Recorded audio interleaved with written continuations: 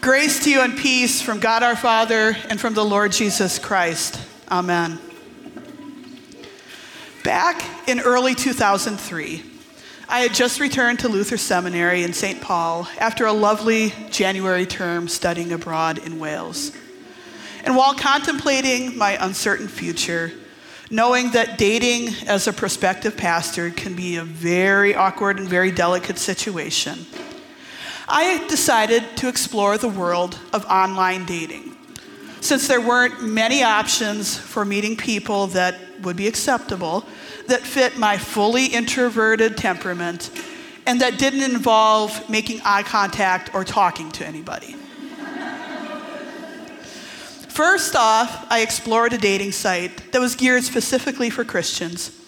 And pretty quickly, I noticed that all the menfolk on there believed that their wife was good for two things: making cookies and making babies. And that is not my way. So after that experience with that first dating site and the winners encountered therein, and mercifully I got 0 dates out of that one, so we dodged a bullet there, I wandered over to another dating site.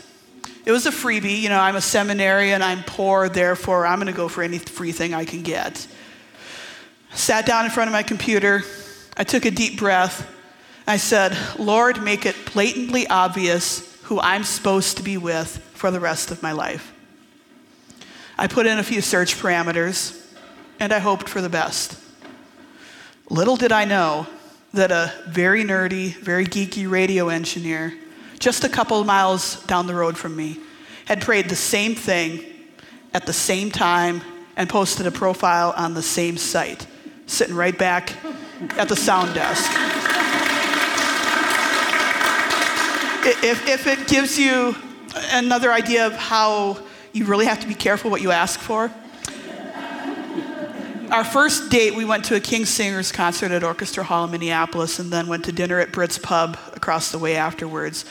Sat down, we started talking, and I didn't know if it was just, he was 25-ish at the time, I was almost 30, if we were just desperate. But he said, in 15 minutes into dinner, Shane says, if I hadn't just met you, I'd ask you to marry me. So I think, watch out what you ask for, right? Because he got it too, so it's not just a one-way street here. Remember, God's got that wicked sense of humor. God will give you what you ask for a lot of the times. It might not take the form, but God will give it to you. In today's gospel, we encounter prayer, trust, hope, faith, audacity, healing, and acceptance. Now, to set the scene, Jesus and the disciples, they're coming back across to the Jewish side of the Sea of Galilee. So they had been on the Gentile side, split territories there. They were on the Gentile side of the sea in last week's gospel when Jesus healed the Gerasene demoniac. And Jesus and the disciples, they got to the shore, they got out of their boat, and as usual, that crowd gathered. But one man pushed through to the front of the crowd, and he had this urgent request for Jesus.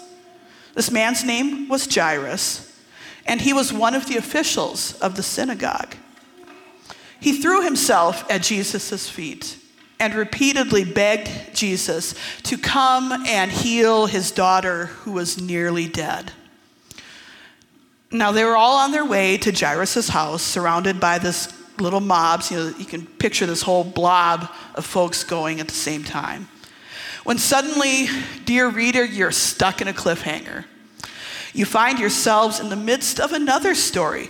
It's what they call a Markan sandwich, where one story is interrupted by what appears to be an unrelated story, and then you turn right back into the first story. So you've got your sandwich going on there.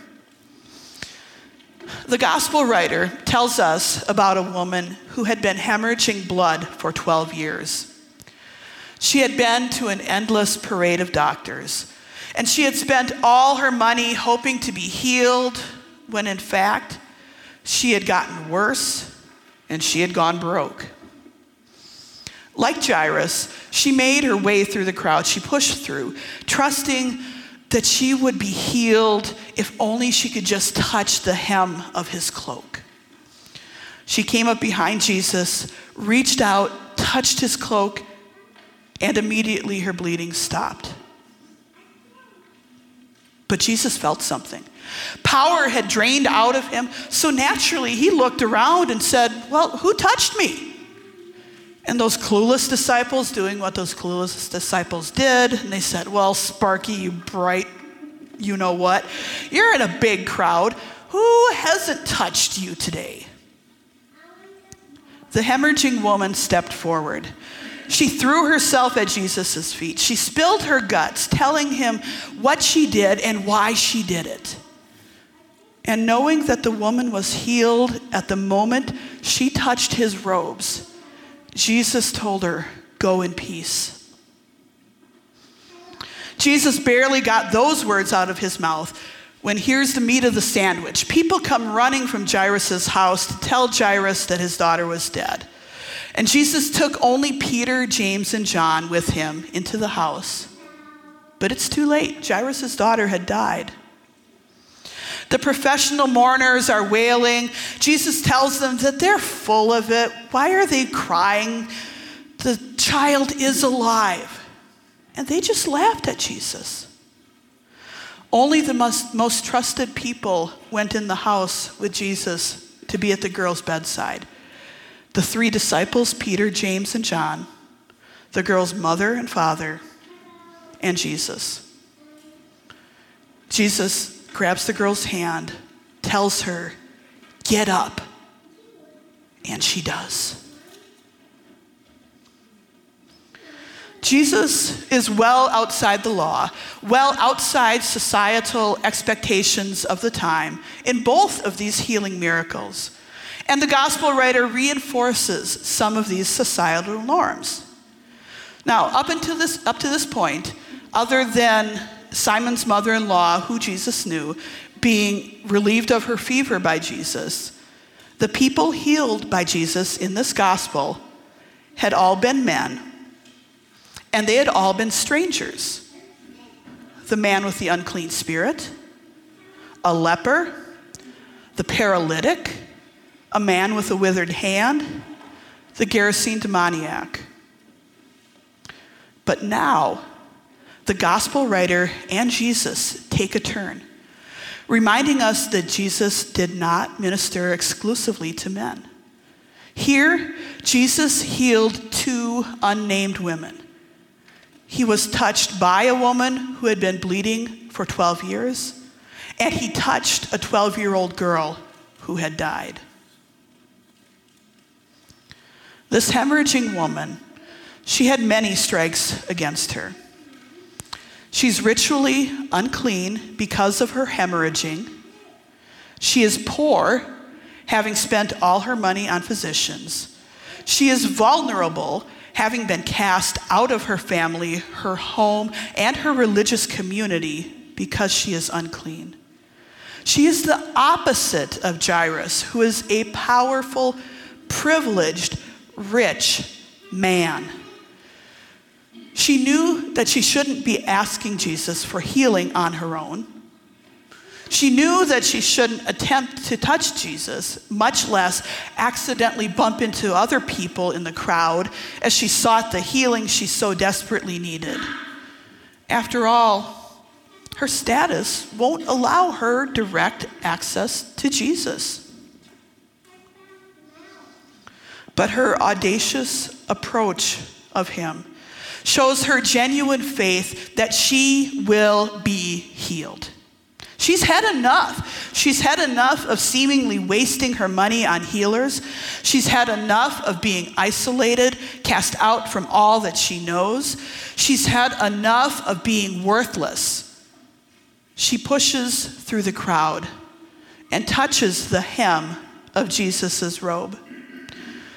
Her faith and her confidence were so strong that she believed with all her might that this was all she needed to be healed.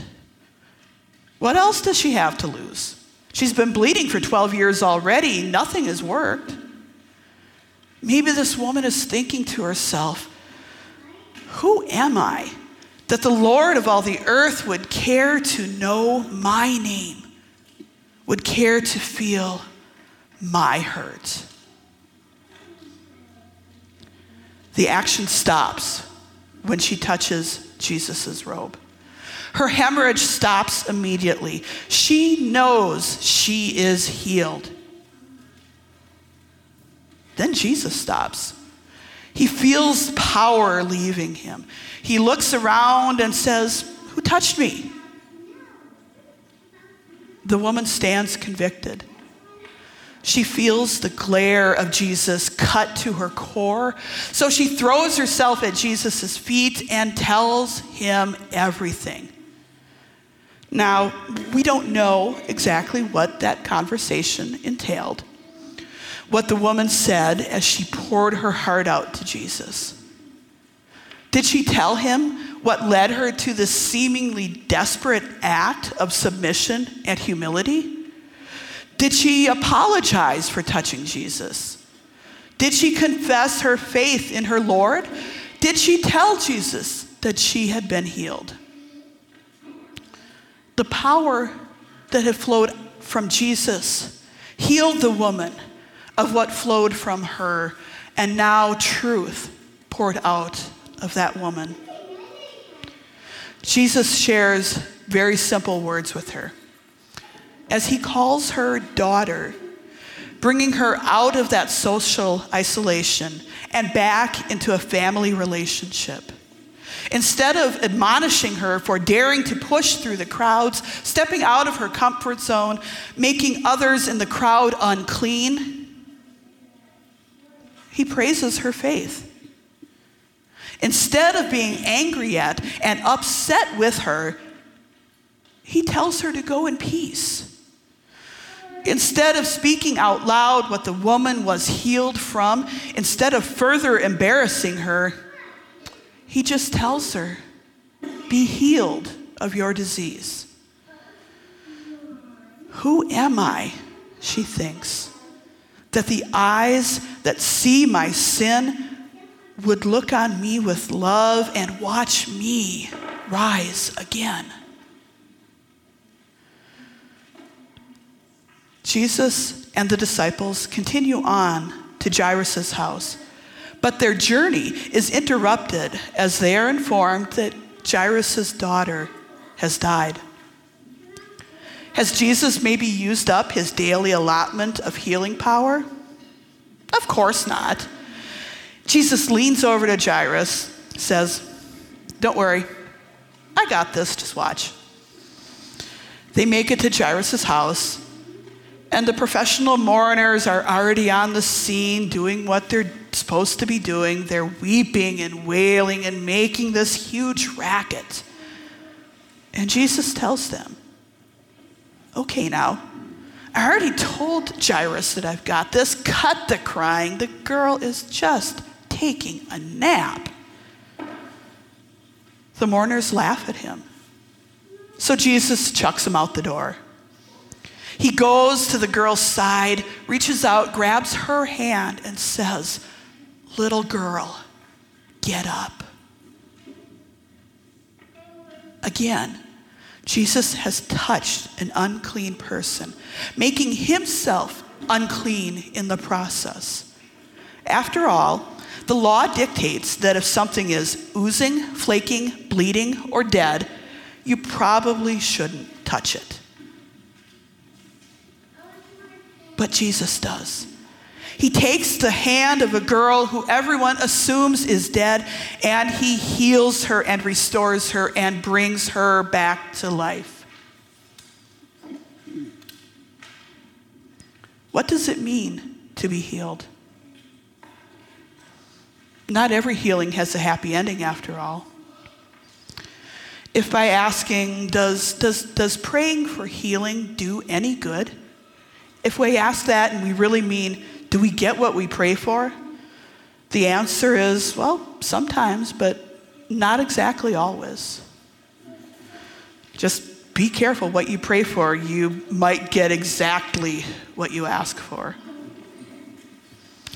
Almost all of us have some sort of ailment, be it physical or spiritual or psychological or interpersonal, in us or in our communities, that begs for restoration. Will I be healed? Will we be healed? One way or another, yeah.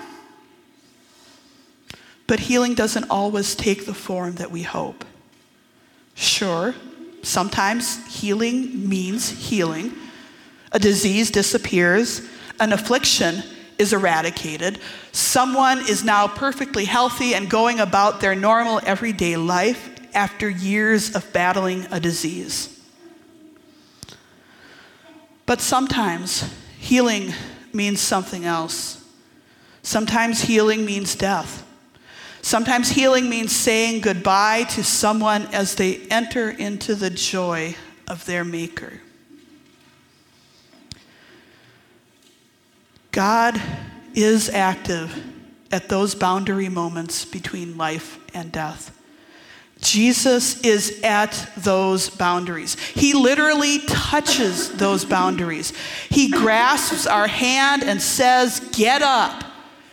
And he puts himself at these places where life becomes unexplainable to us, where all we can do is push through the crowds, race to that boundary, fall down at Jesus' feet and say, "If I could only touch the hem of his robe, I shall be made well."